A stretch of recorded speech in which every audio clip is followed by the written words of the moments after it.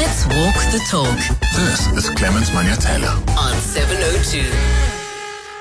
22 minutes after 11 o'clock. This is the special broadcast of the Clement Manyatela Show, live from the place where the State of the Nation address will be taking place. We're just outside the City Hall. The sun is out. The skies are clear.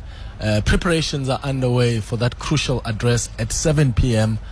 Tonight. And we've got a number of guests, people that we've been chatting to since 9 o'clock. And I'll bring in the president of COSATU just after the headlines at 11:30 to tell us about Labour's expectations. But right now, I want to bring in Siviwe Gwarube, who is the DA Chief Whip in Parliament. Siviwe, thanks for popping in. Good morning. Good morning, Clement, and good morning to your listeners. Let's start with the court matters this morning. The EFF lost again.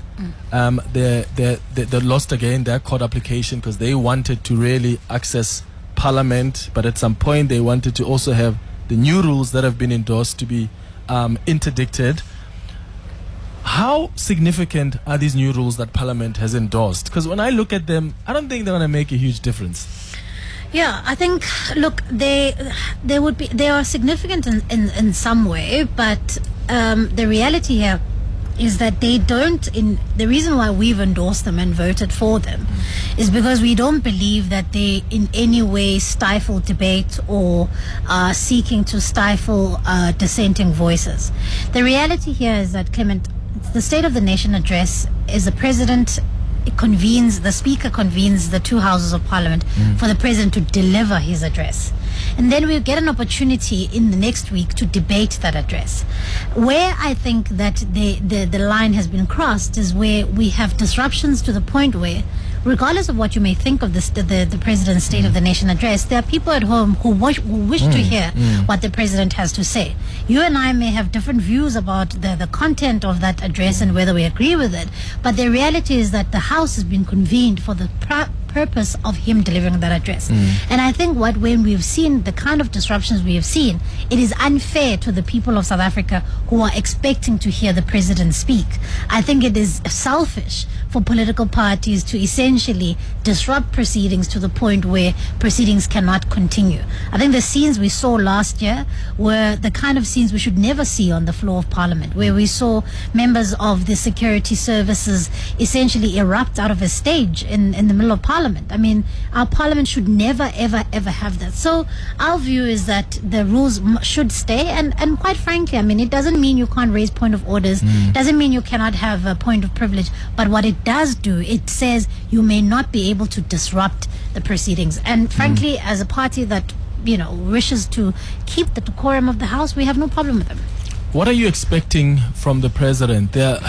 We are a country in despair, if we're being honest. And I was saying to the listeners earlier, yes, there have been some positive things. The Springboks won the World Cup. Tyler won a Grammy. Bafana did amazing at the AFCON tournament. We had a brilliant team going to the ICJ to represent us. So the mood has been somewhat positive over the last couple of months. But that's how far it goes. We are still a country in despair with the greatest of challenges that affect the economy, that affect job creation. So the majority of people in this country, their lives are really not the best. What should the President be saying today?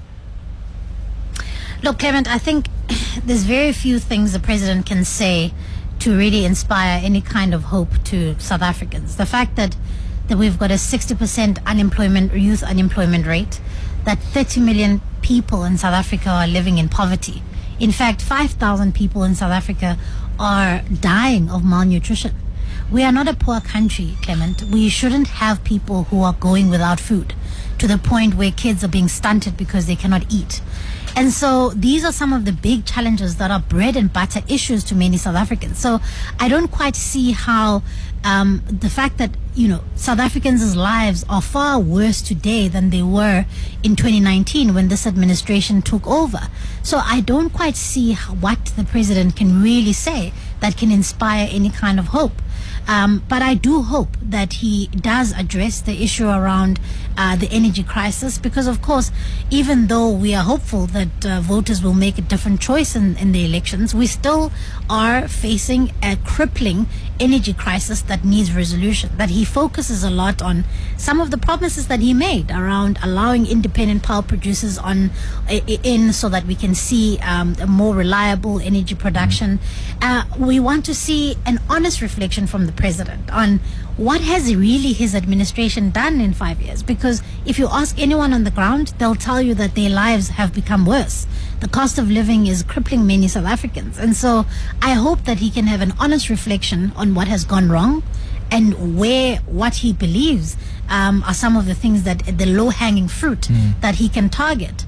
And so maybe present that to South Africans. But honestly, I think that you'll be hard pressed to find anybody who walks away feeling inspired by the address tonight. I mean, it's an election year. What he's going to try to do is do exactly that: inspire and encourage, because this is the last time he's addressing the nation with this platform before the elections. But let's look at the big promise he made. I mean, the big announcement he made last year. That's of a new ministry, electricity minister. As the DA, with your assessment, do you think that's made a huge difference in resolving or trying to resolve the energy crisis? Not at all. I mean, I think what we've seen is a power tussle essentially between ministers Gwede Mantashe and Pravin Gordhan, and essentially adding Minister Ramakgopa to the mix has done nothing to resolve the matter. They spent a better part of the last year or so essentially deciding what his job description is going to be. And so I think it's one of those things where the president makes an announcement in the hope that it can buy him more time, without actual real thinking around what is this going to really do. We haven't seen a resolution of the energy crisis in any meaningful way.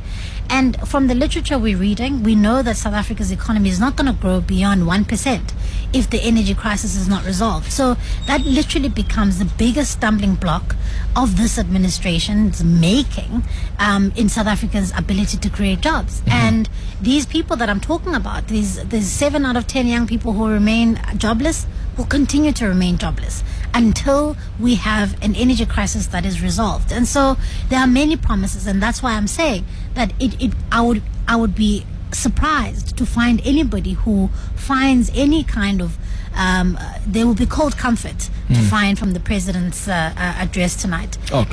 Yeah. I want to ask you this as a last question. As the chief whip of the Democratic Alliance in Parliament, did you ever sit down with Lennis Breitenberg after the comments she made about the public protector, Advocate Koleka Galeka, that she suggested she slept her way to the top? Did you have a conversation with her about it?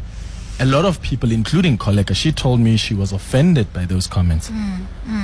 Look, I mean, Clement, that in my view was a completely unfortunate turn of phrase and comments. I certainly would never condone any kind of suggesting that women don't belong in certain spaces, and that the only way that that kind of those accolades are attained is by sleeping their way to the top. I think it does very little to advance the cause of women, particularly in spaces of work.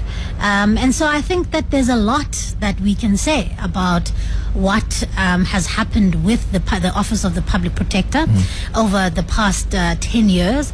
And I think that there is a lot that Advocate Breitenberg brings to the caucus in terms of institutional knowledge in that space. And I look forward to her holding the Public Protector accountable in the next term. So I think we must never, be in a race to the bottom. And I think we must never, be distracted. When we must hold people accountable, we must be robust in how we talk and how we conduct ourselves. But I think we must be careful. Otherwise, we may be doing more harm than good.